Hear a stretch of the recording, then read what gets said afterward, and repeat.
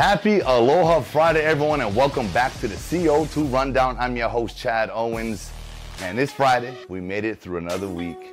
And yeah, it's a Reese's Peanut Butter Cup kind of day. That's the mood I'm in today, man. Holidays, as you can see, I'm starting to add a little bit more pieces to the set here. I'm excited. I'm gearing up for the holiday season, and I am geared up for today's show. So like we always do, let's dive on in to the CO2 Rundown.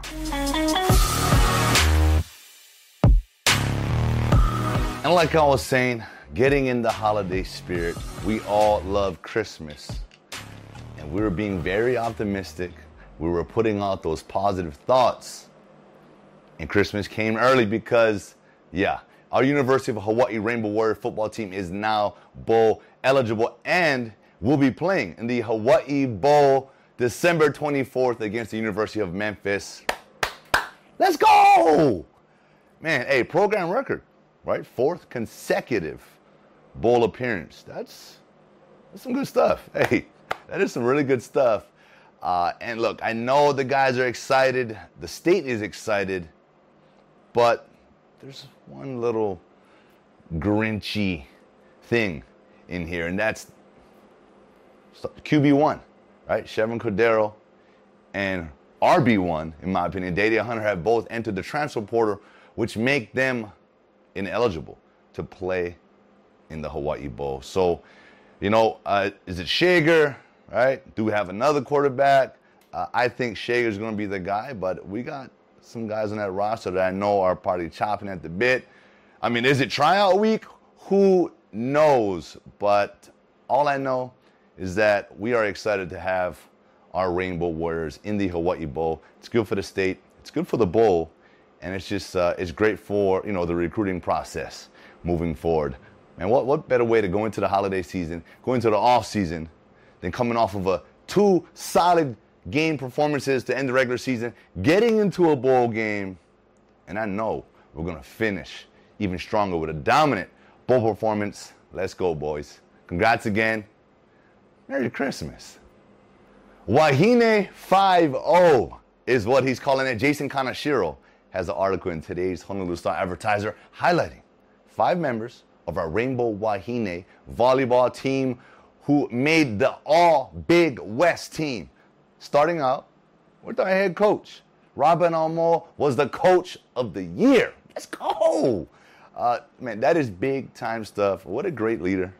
We all know she was an amazing player, but she's making an amazing coach, and she's leading this strong group of women in this NCAA tournament. Let's go. Also, Brooke Van Sickle was your Big West player of the year.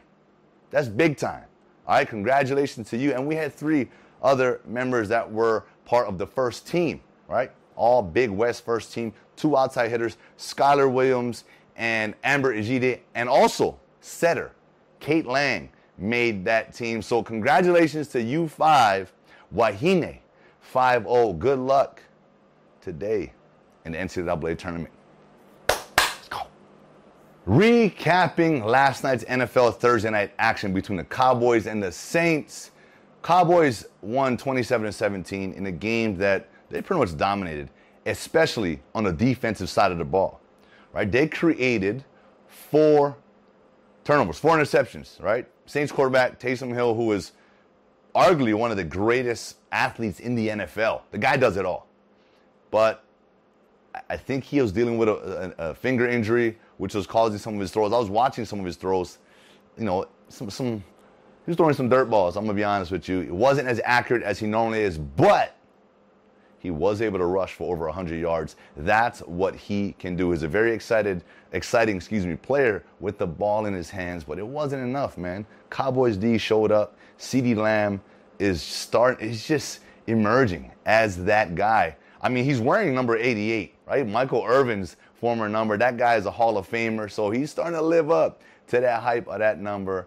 And, Dak Prescott, I think he's one of the most poised quarterbacks in the game, right? He's going to be that guy for a very long time.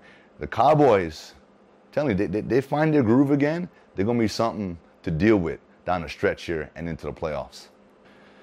And probably the biggest news in sports right now, the MLB, right? Managers, owners, has officially locked out the players, right?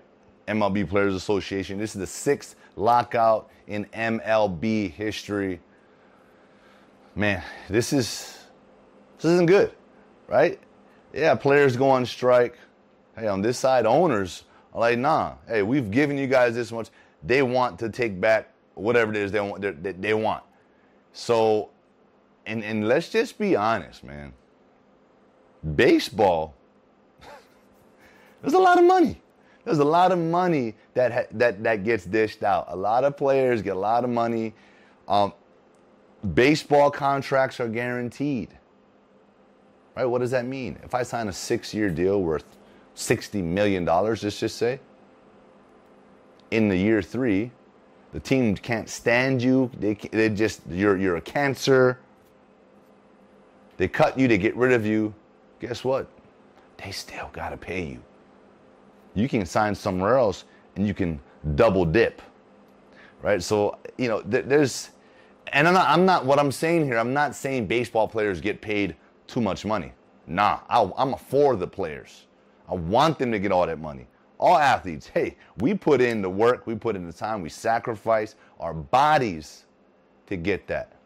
You know, so on the ownership side, there may be some fine print things that they want to get, you know, ironed out. Who knows? But I know these stories are going to start to unfold here very soon. So I'll keep you guys updated as this lockout continues.